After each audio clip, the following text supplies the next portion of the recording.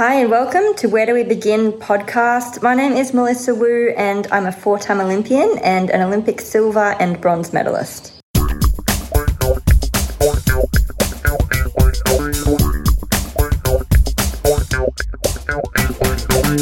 Lockie, we're back. How's it feel? Mate, back like a bad rash, Harps, and I could not be more excited for today's guest. Oh, it is so good, and a special episode as well, a bit of a milestone for us. Episode number 50. We've had 100 plus of kind of all kinds of episodes, but 50th interview episode. It's super exciting, and we could not have asked for a more exciting guest to join us on this episode number 50. A massive name in Australian sport, of course, Olympic diver just coming off the Tokyo 2020 Games. Melissa Wu, how are you, Mel? I'm good, thanks. How are you guys? Oh, absolutely splendid. Another beautiful day in lockdown. And now with the first question, we always like to go for a bit of a curly one. And it's just basically explain the sports. And, you know, I'm not an expert, although I might look like a diving expert due to my physique. But I get the basic principles. You jump into the pool. But tell us a little bit more about the scoring system. You know, I understand that you have 5 dives. Can you have all the 5 same dives, like 5 quadruple backflips, or do you have to have different ones? Yeah, good question to start. So diving, the men and the women do a different amount of dives. So the women compete 5 dives and the men compete 6. And on platform, which is the event that I do, there's only like 6 different directions that you can actually do.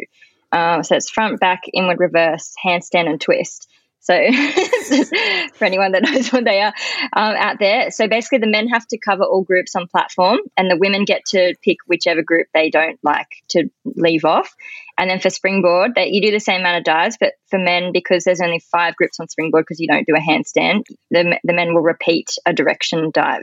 And then the women just have to cover all 5 dives. So there's actually like not that many different variations of dives you can do. You can't like really make up your own or anything like that, like in some other sports. There's really only like 6 or 5 different directions depending on springboard or platform. And then you basically either do like 2.5 or 3.5 for women or 3.5 or 4.5 for men.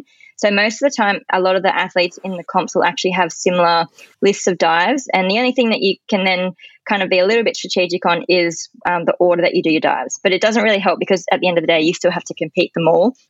But I guess in terms of like pressure or putting pressure on other divers or which order you feel more comfortable, that's probably the only sort of part where you have a little bit more control over. But you do have to submit your dives 24 hours before the event. So it's not like you can change it in the middle of the event or anything. I can tell you, if there was a diving movie in Hollywood, I'm sure that they do this thing where the person changes the dive last minute and it's an amazing thing, surprise the opposition, but it's not like that, is it, Harps? It's not as exciting as I think. But you mentioned just before, like the women having less dives than the men. I know in tennis, we were talking about tennis off air, women have less sets than men in the Grand Slams, and there's a bit of controversy around that. Some people want that changed. Same for the diving community. Do people want a level playing field for both genders? I haven't really heard too much discussion on that. I don't think it's a bad thing, like if women were to do that.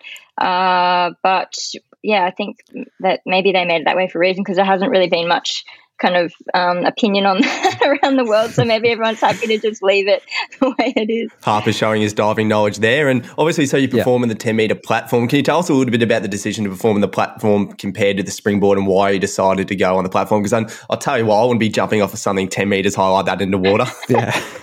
Yeah, I totally can agree with what you're saying there. And actually, I guess you don't really make it, like you don't really decide, I'm going to do this, I'm going to do that. Unfortunately, it comes down to what you're good at. So if I was good at springboard, I would 100% stick to springboard. But I think because I was always so small when I was younger, and obviously you need a bit of weight behind you, a lot more muscle mass to be able to move the board and get the most out of it. So I got good at platform when I was younger. And then because I just kept traveling and competing and preparing for events on platform, I then trained even less on springboard. So I just didn't get time to commit to it and just in general wasn't as good at springboard. So I'm happy to stick to platform because it comes a lot more naturally to me. Yeah, fair enough. I'll be shitting myself either way, to be honest. But with kind of diving in general, it's not like the most high-profile sport in Australia, not super mainstream like your Aussie Rules or rugby league or anything like that. But you're probably one of the most famous divers in Australia, if not the most famous diver. So, bit of a weird question, but do you, like, as the kind of face of diving in Australia at the moment, do you get recognised in the street much? Get recognised in the street at all? Occasionally, not too often. Like you said, it's a pretty small sport. There's not a lot of, it's not really out there, especially between Olympic cycles. It goes a bit quiet for us in terms of exposure. But yeah, every now and then I get noticed on the street. Have you got like a particularly funny story from someone recognising you in the street from over the years? Nothing in particular, but I think because I got a bit more exposure when I was younger. I think in general people just think that I'm still like a little girl, and they are surprised that I've like grown as I've aged, like everybody else does. So probably that's the only thing. They still think I'm like really young, but I'm definitely not anymore. Well, I'll tell you what, Mel, you've been living rent free on my For You page, so I might be have to charge you rent on the old TikTok app. We love your content on there, so I'm sure plenty of people will recognise you on your strong social media presence. And we touched on it a little bit before about the 10-meter platform. Just what is the courage it takes to jump off that and do like flips and do these crazy dives? Because I think the courage that's required for divers, because you see them and you think, wow, like the fact that they can do that is like those flips, it's so beautiful. But also you forget about the amount of courage that it would actually take to just do that. Yeah, 100%. Yeah. So diving, you got to make it look as graceful as possible, as easy as possible. But a lot of people don't realize that there's like a lot of pain and tears that go into getting to that point. And definitely every diver, especially at the Olympic level, would have had a million wipeouts, a million smacks on the water throughout their career. It's pretty much par for the course in diving. But like you said, it's really important that you have that courage. And sometimes the courage is going in the first place, just being able to get off the board and do the dive. Or sometimes it is after you've had a bad experience, being able to get back up and try again, even though you're really scared. And I think it's a skill that it develops over time. Everybody's always scared in diving. You don't really just I don't know many people that are just not scared, but I think it comes down to having a good rapport with your coach and preparing as well as you can for the dive and being able to kind of just forget about the fear and just focus more on the technique and execute that. Because if you think about the fear and you let that consume you, then it's really, really scary. Well, what's the scariest dive for you? I think I'm not really that scared of my dives anymore, but sometimes, like as I got older and I got more injured, sometimes the fear for me on dives would not be about the actual dive, but I knew that I was going to like make an injury worse, or I was scared of like the physical repercussions of like hitting the water. Even if I hit the water fine, like it was a good dive. I think for me, as it was interesting when I was younger, the fear was really, I was just scared. But when I got older, I was like, oh no, my body is going to break. I'm really scared about that. And it was a different kind of fear. Yeah. So talking about that fear, so I think it's interesting. So obviously you have your 5-set dives, and you got described as a veteran before, which at 29 years of age, I don't think you're a veteran, even though you have been to 4 Olympics. But I guess particularly when you were starting, how did you sort of try those hard dives? How did you build up to practicing them, build up that confidence to eventually going and doing it in the pool and competing with it at events? So 50% of our training is actually doing dry land training. So every afternoon we spend in the pool practicing our dives, but then we also do morning sessions every morning, and they're split up. Some of them are gym sessions where we just do weights, and then other sessions are in like a gymnastics center where we basically like somersault on trampolines and into foam pits and on crash mats. And when I was younger, we did a lot of harness work as well. So you basically just try and replicate the dives as much as you can, so you have the feeling of it before you go in the pool and do it. And you'll do like hours and weeks and months of repetitions to build the feeling. And then it never quite mimics it exactly, but you can just basically prepare as well as you can before you then go and do it in the water. Yeah, so like in the build up to these Olympics, were you still spending kind of 50-50 in and out of the water? Yeah, for sure. So even though I've been doing like the same dive list for many, many years, dryland is still a really big part of our training. And even though we use dryland as a tool to learn new dives and to prepare, even if you already have the feeling of dives, it's a really good way to build a lot of repetition. So for example, like on platform, and I mentioned like injuries before, and generally for platform dives, you can't do like heaps and heaps of repetitions on 10 meter because your body just won't be able to take that, and you'll end up going backwards instead of continuing to move forwards. So the way that you can build repetition in practicing your takeoffs or certain elements of the dive is you can break it down in dryland and just focus on like specific parts of it, and then just get your reps in that way, so that when you get into the pool, you can basically just convert all the hard work that you've done, and you don't have to kill your body trying to do it in the pool. Yeah, so something that I'm interested in that, like, I guess looking at what you've put up on social media is the importance of core work in diving. Can you explain sort of how that helps and translates into the finished product?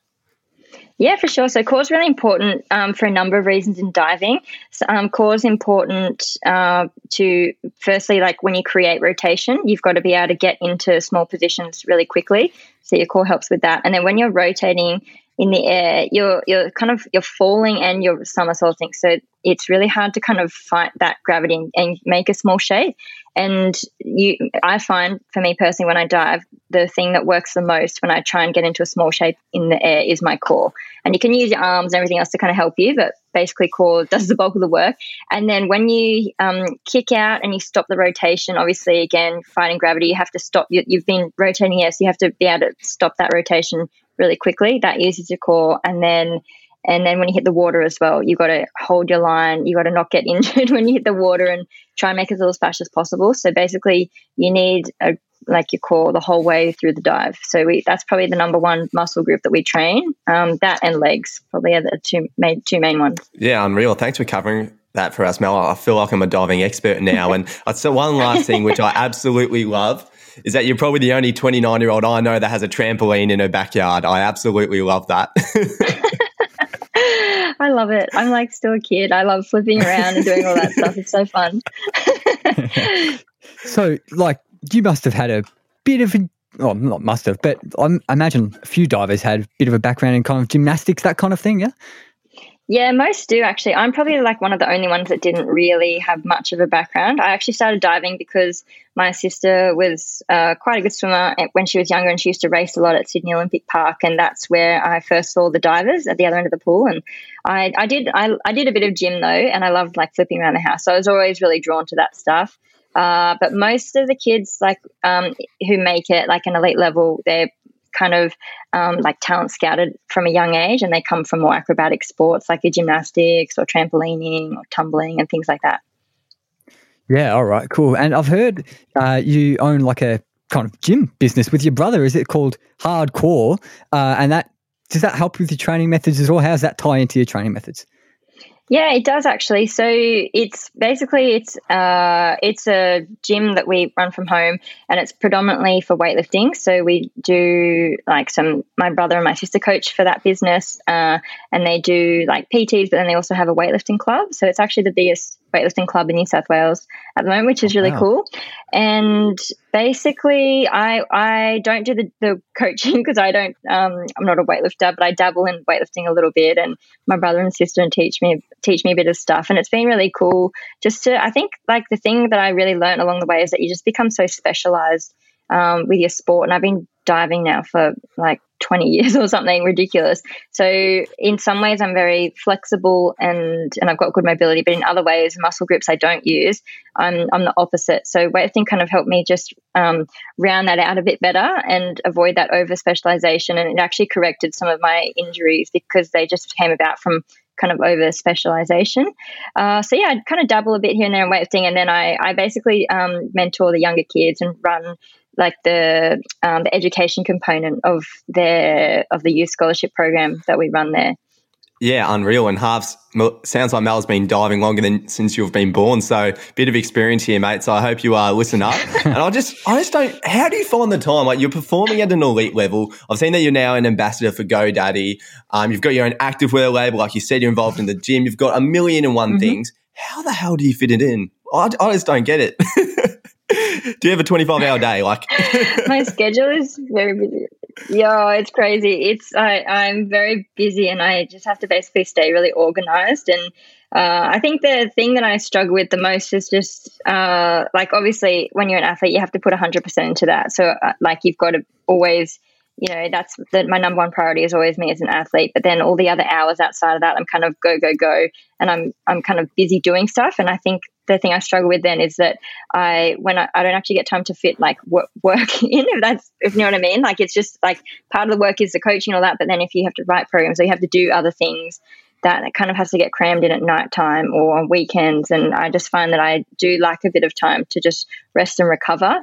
And I think that's the hardest thing, is that just then that turnaround time of having to get up, wake up and do it all again the next day and put the time into diving. But I think for me, the key is just being organized and kind of having not just like a daily plan, but like a weekly plan and trying to see where things will fit. And it's like a puzzle. Everything kind of fits in nicely. And I just have to be really careful with how I like spread my time, because I don't have much spare time.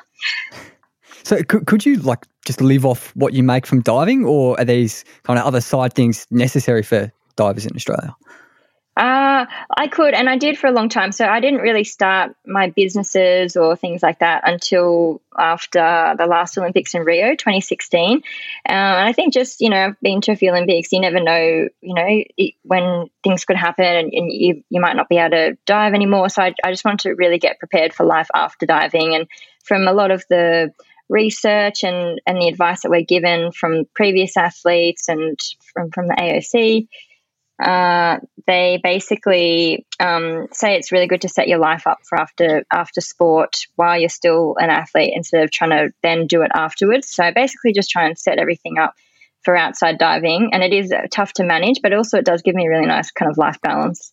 Yeah, definitely. I think balance is so important for all athletes. And I'll tell you what, I've seen signature basketball shoes, I've seen signature football shoes, but in my research of you, Mel, I found that you have your own signature air mat. Now, I was going to find out what an air mat was, but I thought I'd find from the lady herself, what the hell is an air mat and how do you have a signature one?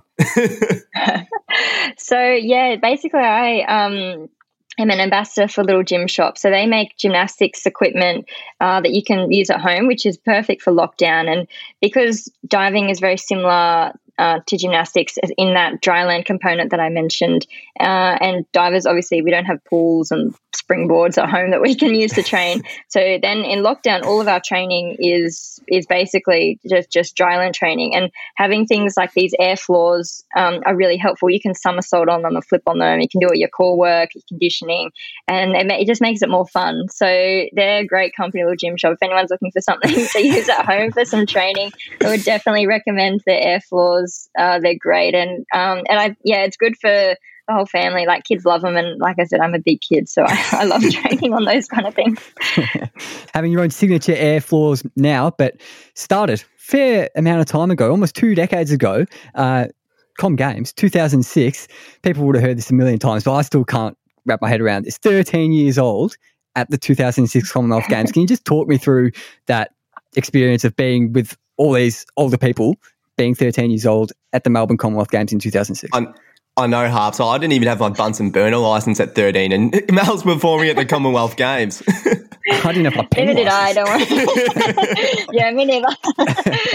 Everything was out of order for me. It was a pretty amazing experience. I often reflect on that time because it was a bit crazy, but I think when you're young, you just kind of take it all in your stride, and I didn't really feel any pressure or anything because I was just young, unknown, and there wasn't any expectation on me, not from like the general Australian public or the media. So it was just a really cool experience, and I think it was the perfect comp to do like before an Olympic Games, because it's run really similar, that it's a games event, and it's basically the same thing but just without the that even more pressure of being an Olympics. And yeah, it was cool. I got a lot of sort of media attention around that time, and I just kind of loved it. I loved that whole experience and all the opportunities that came along with it, and being able to get qualify and be able to wear the green and gold tracksuit and represent Australia for the first time at the senior comp was just an incredible feeling. Yeah, definitely. I certainly know you got a lot of media attention at the time, because to be honest, I was 7 at the time. We had to do a project on a Commonwealth Games athlete, and I chose you because I actually thought it was so cool that somebody just a few years older than me was like at the game. So yeah, big inspiration of mine. That's awesome. Big inspiration of mine at the time. So and I guess, well, how do you go about being selected to the games? Like, how, as a 13-year-old, how do you go through the pathways of being a junior member to the top level in the senior team? So in diving at the time, I was pretty lucky. I got selected to go into this squad where they only took about 3 of us to begin with. And it was basically the first time that they were having like this junior squad and trialing that. And we got to go into this elite squad basically like when the AIS was still a thing in diving. That's all kind of what's the word? Like it's all now in state programs rather than being in one national program now. But that was when there was just basically a national program for diving. And I got to go into this squad and train with Olympians who had literally just come back from the Athens Games and they'd won a bunch of medals. And it was I think it was the most successful games that that diving had. And that was just such an incredible opportunity for me. And there, I basically just got to train alongside these Olympians and see what they did and see what made them successful athletes. And I tried to just follow, what they did and do the same things so that I would be successful. And that was such a great experience. It was also a little bit stressful because you had to kind of maintain your place in that squad.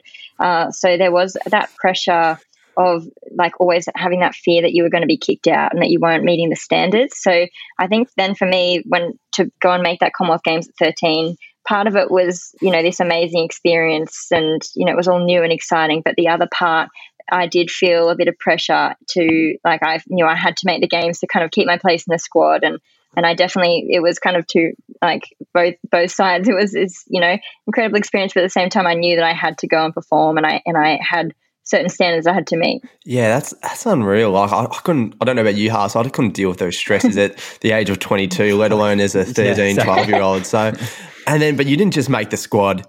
You won a silver medal, which is unbelievable. And I think it's every kid's dream to rock up to school the next week with an amazing achievement, Olympic gold, Commonwealth Games medal. I mean, what was it like being a Commonwealth Games silver medalist while you're still taking year 8 math? It was pretty cool. Yeah, my school was really supportive and that was awesome to be able to come back, and they were all so excited for me and they were all supporting me. And I think because it was a home games too, that was really special, even though it was in Melbourne, so not where I was from.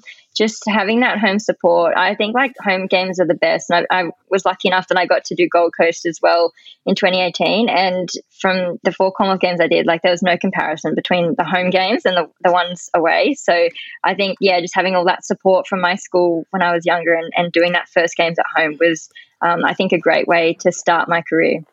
Yeah, and you mentioned the 2018 Com Games in Gold Coast there, and I've heard you say that it was tricky to dive there because of the kind of weather conditions. Is that right? That's never something that I thought about for diving. Yeah, it was. It was scary, actually. I said before I wasn't scared of my dives, but that pool, I was scared of everything. I was scared to walk up the stairs. I was scared to stand on the end of the platform. I was scared to go. And I think everyone was. We basically, that comp, I think that comp for me was one of the most, I guess, if someone said, oh, what's, the comp in your career that means the most to you, that comp would probably be it, because we were training there for 2 years beforehand to try and get used to the conditions. And every time we went there or had a comp there, I'm not joking, someone went to the ER, the hospital. Someone had to go to hospital every single time. We were there and it just does crazy things to that pool. It's basically right on the water and it's really windy, crazy windy. And it was just scary. So is it but it was okay. When we were in... You go. Oh, when we competed there, though, in April at the Com Games, the weather was much better. So we'd always been going there in October, November, and the weather was a lot worse. And then when we went to Com Games, it was actually a lot better. But I just think the journey of getting there was it was quite scary for me, that pool. Yeah. So is it an outdoor pool? Yeah, it's an outdoor pool, yeah. So we don't often, every now and then we'll have comps in outdoor pools, but most of our comps are indoors and we train indoors. I used to dive at the Gold Coast actually when I was really young. So before I got into that squad where I trained with the older Olympians, I was actually on the Gold Coast before that. But I didn't dive off the 10 or anything. I only dived off 5 meter and did very basic dives because I wasn't very good before when I was younger. Yeah, and I've heard, just taking it back to kind of first Commonwealth Games kind of time period, just after that, is it right that you were homeschooled after that from after year 9-ish? Is that right? Yeah, I was. Yeah. So I went to Commonwealth Games, but then after that was kind of the start of my career. And then after that, I was doing a lot of international travel, and we used to have events where it was a World Series where it used to kind of go back to back for up to a month. At a time, and it was just and then other times it was just kind of come and go. So it made it really difficult for me. My school was really, really supportive and I really appreciated that. But I think it just there's, the school model just didn't fit with the travel model. And And even when I went away, it was really hard.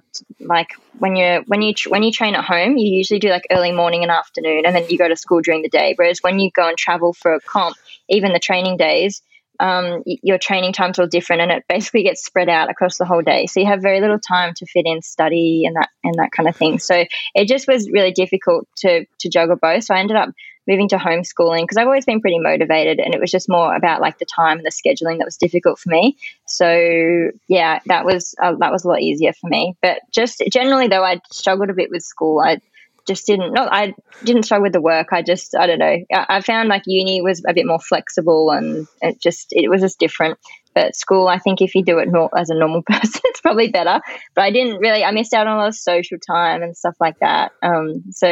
School was a bit of a hard time for me. Yeah, I could imagine it'd be intimidating for the other students speaking to a Commonwealth medalist and an Olympic medalist. No, I don't think so. I was so much smaller than them. I was just like this little, like, nothing intimidating about me. But I can imagine, like, not just for diving, but for any sport. But I've heard with diving, like being in it at such a young age, it can be a bit of a kind of toxic culture, I've heard, and maybe even like a bit of bullying at certain levels when one person's like really young, the rest are way older. Is that like right? Is that your experience? That was my experience. I don't think that there's like necessarily one sort of culture around it. I just think in general, everyone has a bit of a different experience. And for me, when I came through, I was basically the only super young one on the team with a group of older athletes. And so I did struggle a bit to kind of fit in with that squad. And I think too, even as we mentioned before, when I was younger, there was quite a bit of sort of media hype because I was young, but I was really tiny as well. I think that's why they're so interested.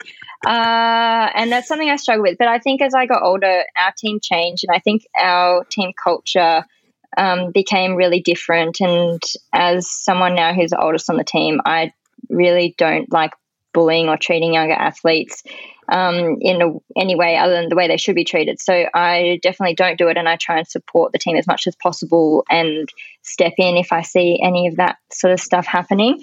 But I think too now, it was just a different culture before. Like I mentioned, we had that one national program, and it was just, I think part of the thing was just the culture that the management and administration created among the team, whereas now it's all filtered out into state programs, and it's just a better model, I think, for mental health in general. Yeah, it's good. It's good to hear that you're setting the tone. And classic Harper, the journalist student, looking for the headline. Mel Wu labels diving culture as toxic. Watch him, Mel. Watch him. I know he looks like he's trustworthy, but I'd watch him. And So following on from those Com Games, 2008 Olympics, I mean, how special was it, the fact that not only were you competing at your first Olympics, but your family got to go and watch? You had your grandpa who was living in China. He got to watch you dive live for the first time at a home Olympic Games for him in an Olympic final, and you ended up winning a medal. That must have been so special. Yeah, it was so amazing. So actually my family's Chinese, but my grandpa lives in Sydney as well. But just he might have seen me dive a couple of times, like as a younger athlete, but never like at that level. And because I started diving when I was in Sydney, but then I lived in Brisbane for quite a few years. So he didn't see me dive for quite a few years. And I think the fact that he went all the way over there to watch me, and with my dad and my sister Kirsten, I think that was really special as well, and being able to win the medal there. And I think there's just something about your first games that's always just, it's the thing you've been chasing your whole life to be able to make that team and to be able to go there and then have my family there as well. It was just really cool. I'll tell you what, I'm going to check my source next time, because it said that your grandpa lived in China. So I'm not happy. I'm not happy with my sources. Oh, you can't trust the media.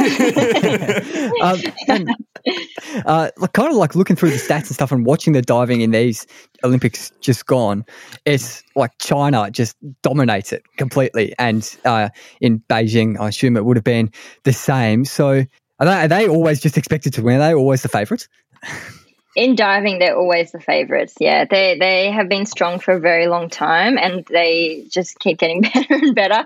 They are very hard for the rest of the world to catch, but it's good. I think it's good to have that high benchmark for people to continue to strive towards, and it is good to see, especially in the men's events. There's always athletes putting a bit more pressure on them, which is great to see. So hopefully, we can keep evolving in the sport and try and bridge that gap a little bit. Yeah, we probably should have touched on this a bit earlier, but you've had a lot of success in the synchronized events.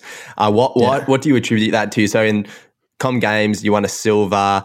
You won silver at these Olympics. You've won a couple of other gold medals in this event. Why do you think you had so much success in synchronized diving? So I think I definitely had a lot of success early on in my career in synchro, and I think that a big part of that came down to, like I mentioned, we had that national program where everybody had to come to one place and train together. So you had Australia's top athletes in the one place, and you got to basically then have the best athletes kind of pushing each other to get better and better. And then when you pair those athletes together and you can train together every day, that makes a huge difference in being able to compete against teams who are doing the same overseas. They're training together for years and years and building these really strong teams. And that was probably the downside of then decentralizing that program. It was good in terms, there were many benefits, for the mental health of the athletes and the structure of that program. But it meant that everybody then went into and diving's not a huge sport. So that, even though we had everyone in the national program, by the time everyone, by the time everyone went to their states, there wasn't many like in each state. So you had to pair with people in other states.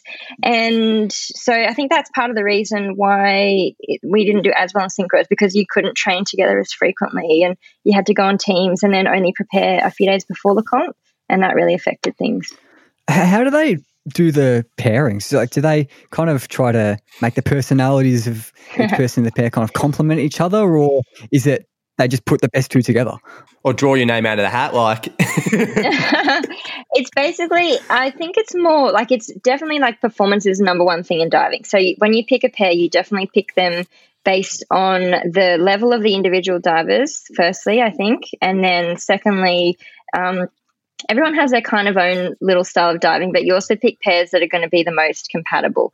So if you can, you want to pick like your top two divers and then hope that they're the most compatible. If not, you maybe would choose a team that's a bit more compatible, either in height or in, some people are a bit more fast twitch, some people are a little bit slower in when they create power for their dives. And then I think in general, we don't have a huge pool to draw from in Australia. So you basically then build the rapport and you build that personality-wise, the two people going together. But I think definitely we select more on performance to find a good compatible team. Yeah, okay.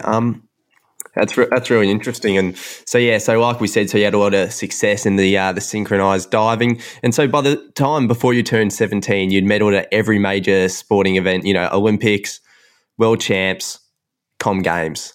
What was it like to have accomplished so much at a young age? And do you think that could have almost been a bad thing in the fact that you'd already achieved more than what a lot of people would in their entire careers?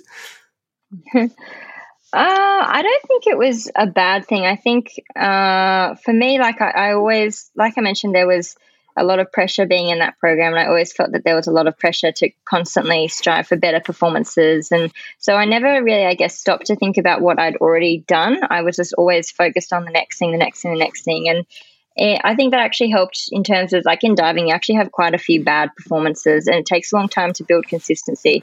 So as a younger athlete, I think I was a better diver, but I was definitely a lot more inconsistent.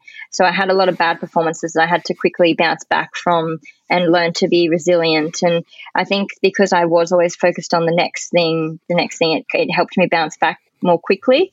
So I think I never, it's like cool to look back on now at this point in time, but I think though having that success when I was younger it kind of helped build my confidence and realize, okay, I'm at this high standard. I can do well. I just have to kind of back myself and believe in myself. Yeah, definitely. And I think you took it better than Harps and I. I'm sure if Harps and I had achieved that at 17, we'd refuse to buy a drink at any bar in Australia. I'd be dropping my name everywhere. And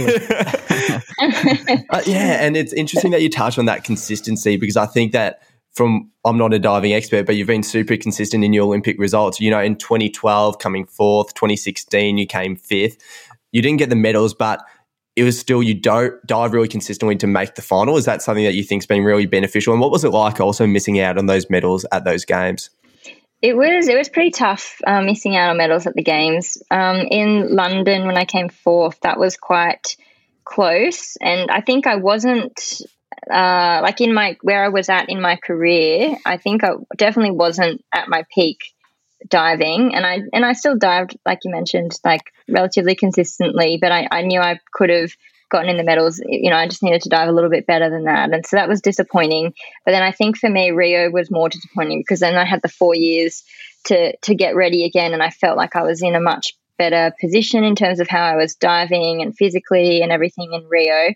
And I didn't I performed well, but not as well as I wanted to. And I just knew I was capable of getting up in the medals, and I just wasn't able to do it. And I took that quite hard. And I just remember like the days after my comp, I really struggled in Rio. And I remember there was like this lake in the middle of the village, and I just would do laps of the lake and just cry for days and just be like, should I keep going? Like, is this really worth it? And it was just that feeling for me. I was like, I don't want to feel like this again. And it took me a few days of laps and tears to be like, okay, so you either don't want to feel like this and you don't do it, or you knuckle down and you don't feel like this again because you're going to do a good job and you're not going to feel like this. So I had to have a pretty hard chat with myself, but I just remember being that feeling. I don't think I'll forget that feeling, like that just deep, deep, deep disappointment in myself, and that I'd let, the team around me down and my family and things like that. I took that pretty hard. So it was just like your own kind of chat with yourself that got you through it, or did your coach kind of convince you to stick with it and keep going? I think like I spoke with my friend, my teammate Esther a lot. She did laps the first day with me, and I didn't even know if we spoke. She was just kind of there with me, and I think she could really see that I really was struggling with that result that I'd gotten, and she was going to keep diving, and she's kind of like been we've been training together now probably since around 2012 in Swiss and Sydney, and she's such a huge support for me as a teammate. And I think just having her there telling me, like, come on, like, just go for it, you can do this, another 4 years, let's do it, just knuckle down. And I knew that she was going to be there training hard as well, and that was I think a huge help for me. And then pulling myself out of that, and then just being right, we're going to just go for it in the next 4 years. Yeah, and I was having a look through the stats again, and I think in 2016, like you said, you came fifth, but that would have got you a silver in London. I might be wrong with that, but something like that. And obviously, kind of all sports improve through the years, whatever it is, but diving we're talking about here. So, like, is a perfect dive or a high-scoring dive now, or a high-scoring dive in, 10 years ago when you started, is that lower scoring now than it was then, if you know what I mean? I think it's really difficult to compare scoring. Like, you can do it on paper, compare scores from 1 year to the next or one Olympics to the next. But I think it's always different when you're there in the moment, and judging and diving is subjective. So, like, at the end of the day, it is in the hands of the judges watching the dives, and sometimes they can go with you and sometimes they can go against you. And I'm pretty fortunate in my career that I've been around for a while, and usually the judges go with me. I think they don't mind my style of diving, which is good. So that's good, but it can be a bit subjective. So it is hard to compare. I think the easiest thing, even like round to round, things change. Usually in a final, they'll, it's a bit more exciting. They'll throw out bigger scores as well. So it's probably like easiest to compare one round of dives, like the divers in that round, but also to DDs. Sometimes they evaluate those and change them over the years. So one of my dives was a higher DD, like back in 2008, than what it is now, because they reevaluated that and changed it. So that affects scores as well between games. Yeah. Okay. Really, it's really interesting. And hearing you before talking about considering throwing it away, I listened to one of your podcasts in preparation of this, and you touched on that you had a lot of partners and a lot of them retired, even one's younger than you. So it seems like, not saying that's from you, but the question is that, so it seems like diving, a lot of people seem to retire at a young age. People also can compete at a younger age. Did you ever consider retiring just through this process, apart from just after the 2016 Olympics? Yeah, I think that like retiring is really individual in diving. So some people retire young, some people retire when they're older. There's not really like a particular age. I think it just really depends on your personal circumstances. And unfortunately, most of the time it comes down to injuries that force people out of the sport and they just like physically can't do it anymore. So I think for me, like there have been times where I thought about it for different reasons. I think the earliest one was probably like even back after my first Olympics when I was 17, and I had like a coach that took me when I was a junior to all the way to the Olympics, in that few years, and he basically taught me everything I knew. And then after Olympics, I had to move up to the head coach, and we just really didn't gel well at all. And I just found the environment in general, I was quite unhappy and I wasn't enjoying it. So that's when I decided to move to Sydney.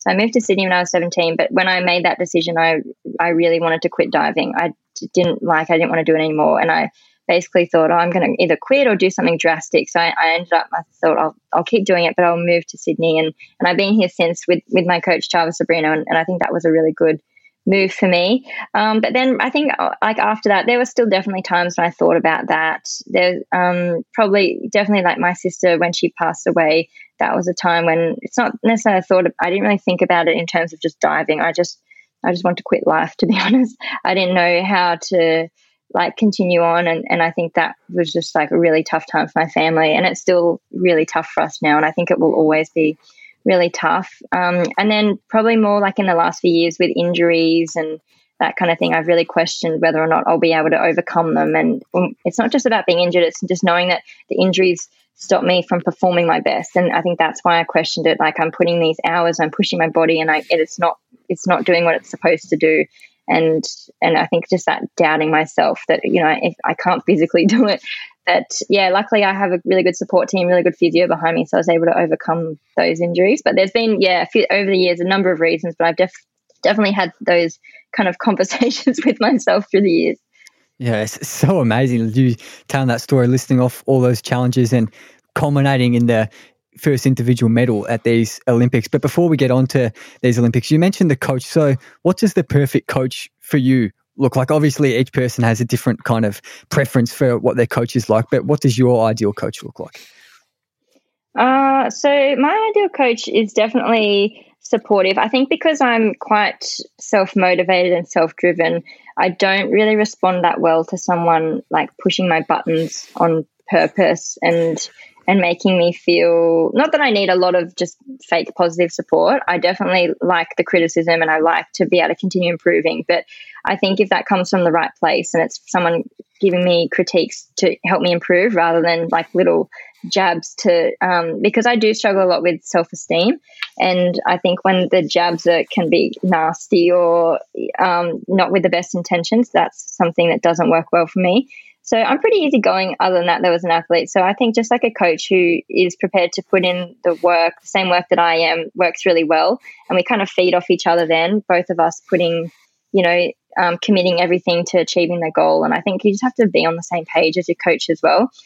So if they've got big goals and you've got big goals and you know what you're both working towards, I think that then if you put a plan of action in place to get there is a really good mix. Yeah, wow. And to be honest, I got chills before listening to you, Mel, just talk about how you dealt with adversity. It's really inspirational and interesting, I guess, your opinions on coaching, because obviously coaches differ from sport to sport. And I guess proof is in the pudding. Had an awesome 2020 Olympics. And first of all, I just want to talk about sort of the strategy behind the diving team. So the diving team got there, you were there for about 2.5 weeks. So you got there a lot earlier than other athletes. Can you explain why that was?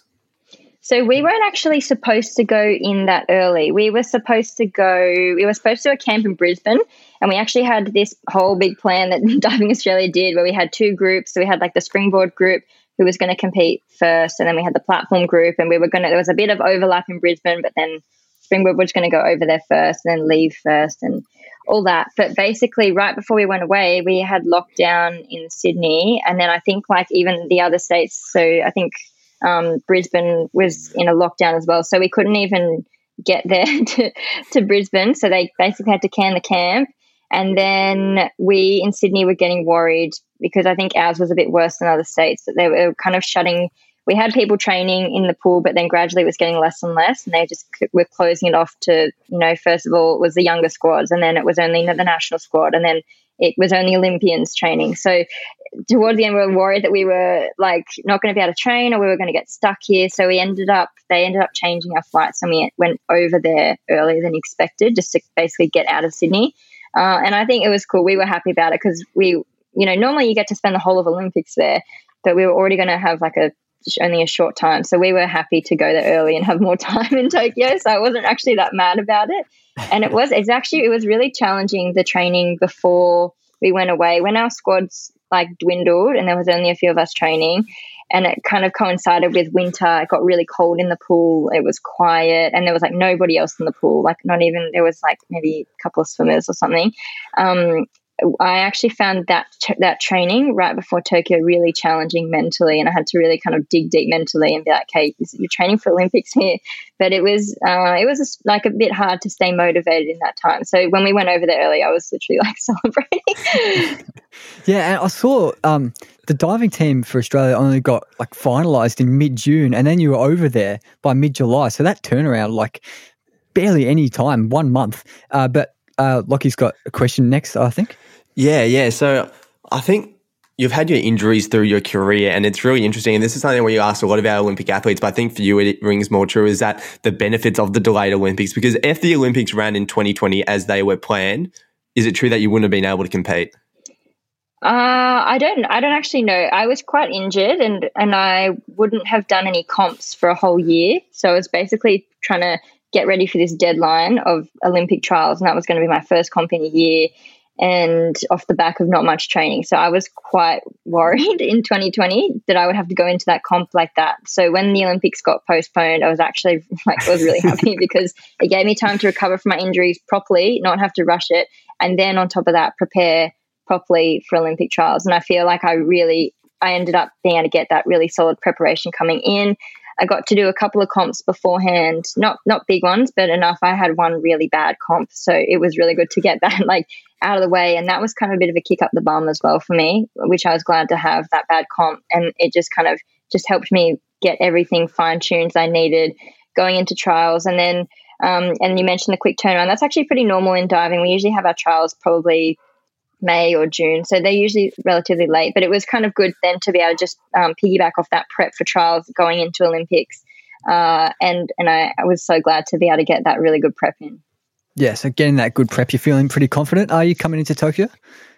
Yeah, I was feeling pretty confident, but not overly. I don't know how to describe it. Confident. I always just focus on myself and compare myself to my own ability. So where I was probably in March of this year to then trials in, I think they're in, when were they, June? I can't even remember now. Basically I feel like I basically didn't want to have any regrets, and I put everything into that prep period, and it was, like I mentioned, had that kick up the bum, and I worked really hard on mindset. I worked really hard on the areas that I knew were weak areas for me, and I felt a lot more confident going into trials about my own ability to be able to perform the way that I wanted to perform. And then I didn't really think about the competition too much. And then I was lucky that I did that and I made the team.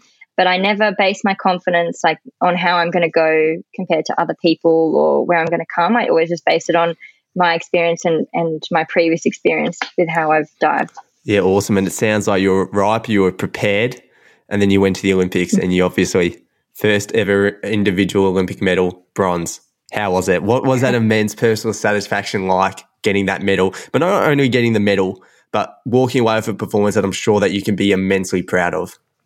It was a pretty special moment for me. I think just sharing that moment with my coach, we've been working together now for it must be 11 years because of the extra year, because it's 2021. So we've been working together a long time, and I think to get that, I think it was so special to me. That medal was not just that achievement for me, but I've had a really good support team behind me, especially this year or the last few years, really going into this comp, and that includes my coach, my family, my physio, dietitian, my strength and conditioning coach. I feel like all the stars kind of aligned for me this year to help me with that prep, and I did get that really good prep in, and that wasn't just on my own. That was a whole team of people helping and supporting me get there. And I think to win that medal was just not just for me, but it was for the whole team, and I was just super, super happy to be able to do that. Yeah. And so you've got that bronze. Now, what are your plans post-Olympics? I mean, you spoke about a home Commonwealth Games. There's a home Olympics in 2032. Are we going to be seeing Mal Wu dive in 11 years' time at the Olympics? Look, I don't know about 11 years time. At this point, I'm just taking a bit of a break. I was telling you guys before, I've got quite a few projects outside of diving. I'm running 3 businesses, and hopefully when things go back to normal, I'll be back coaching again. So I might just enjoy this chance to have a bit of a break. And I've just been staying fit and still exercising. And then when we come out of lockdown, I'll go back and focus on training again. But I haven't really focused too much on the future goals yet. I'm just going to kind of enjoy this time while I love. Now, a question that we ask as a bit of a final question before we get to our last segment on every show. So obviously every guest that we have has their kind of ups and downs and challenges, adversities, positives and negatives. And to be a bit corny, that kind of shapes who everyone is, really. So the question is, do you have a life philosophy or like a quote or anything like that you live by? That's a tough question.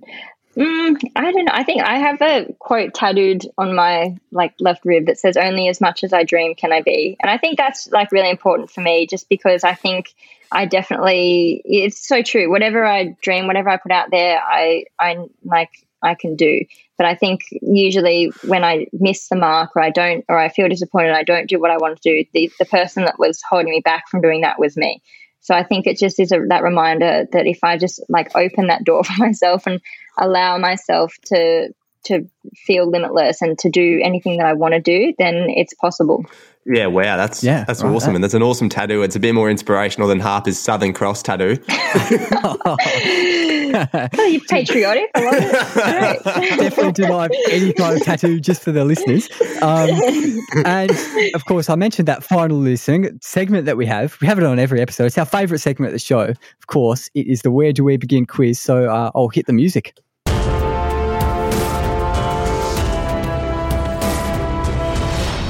That really gets the shivers going down the spine, that music. Jeez, I'm inspired. The last thing that we have always at the end of the show, we do a little quiz, and we've got 5 questions. I'm going to be hosting. Lockie up against Mel. 5 questions, all kind of vaguely related to Mel's life and career, the guest's life and career in this case, of course, that is you, Mel. So 5 questions. Your name is your buzzer. You ready to go, guys? I'm always happy to start off my day off a win, so let's get into it, Harps. Okay, let's go. So, question 1. Now, Mel, I've heard that one of your nicknames is Woodles. So, I've got a question about a Woodle. So, a Woodle is actually a dog breed, but a Woodle is a cross between which 2 dogs? Oh, I have no idea. Something in a poodle. Something in a poodle. I was about to say Worcestershire sauce in a poodle. That's the only W word I could think of. I can't think of a breed that starts with W. I'll tell you, it's a something terrier. A something terrier. Oh, I don't know. I've got no idea. Wolf terrier. Wolf terrier. Wait, is that a dog? Incorrect.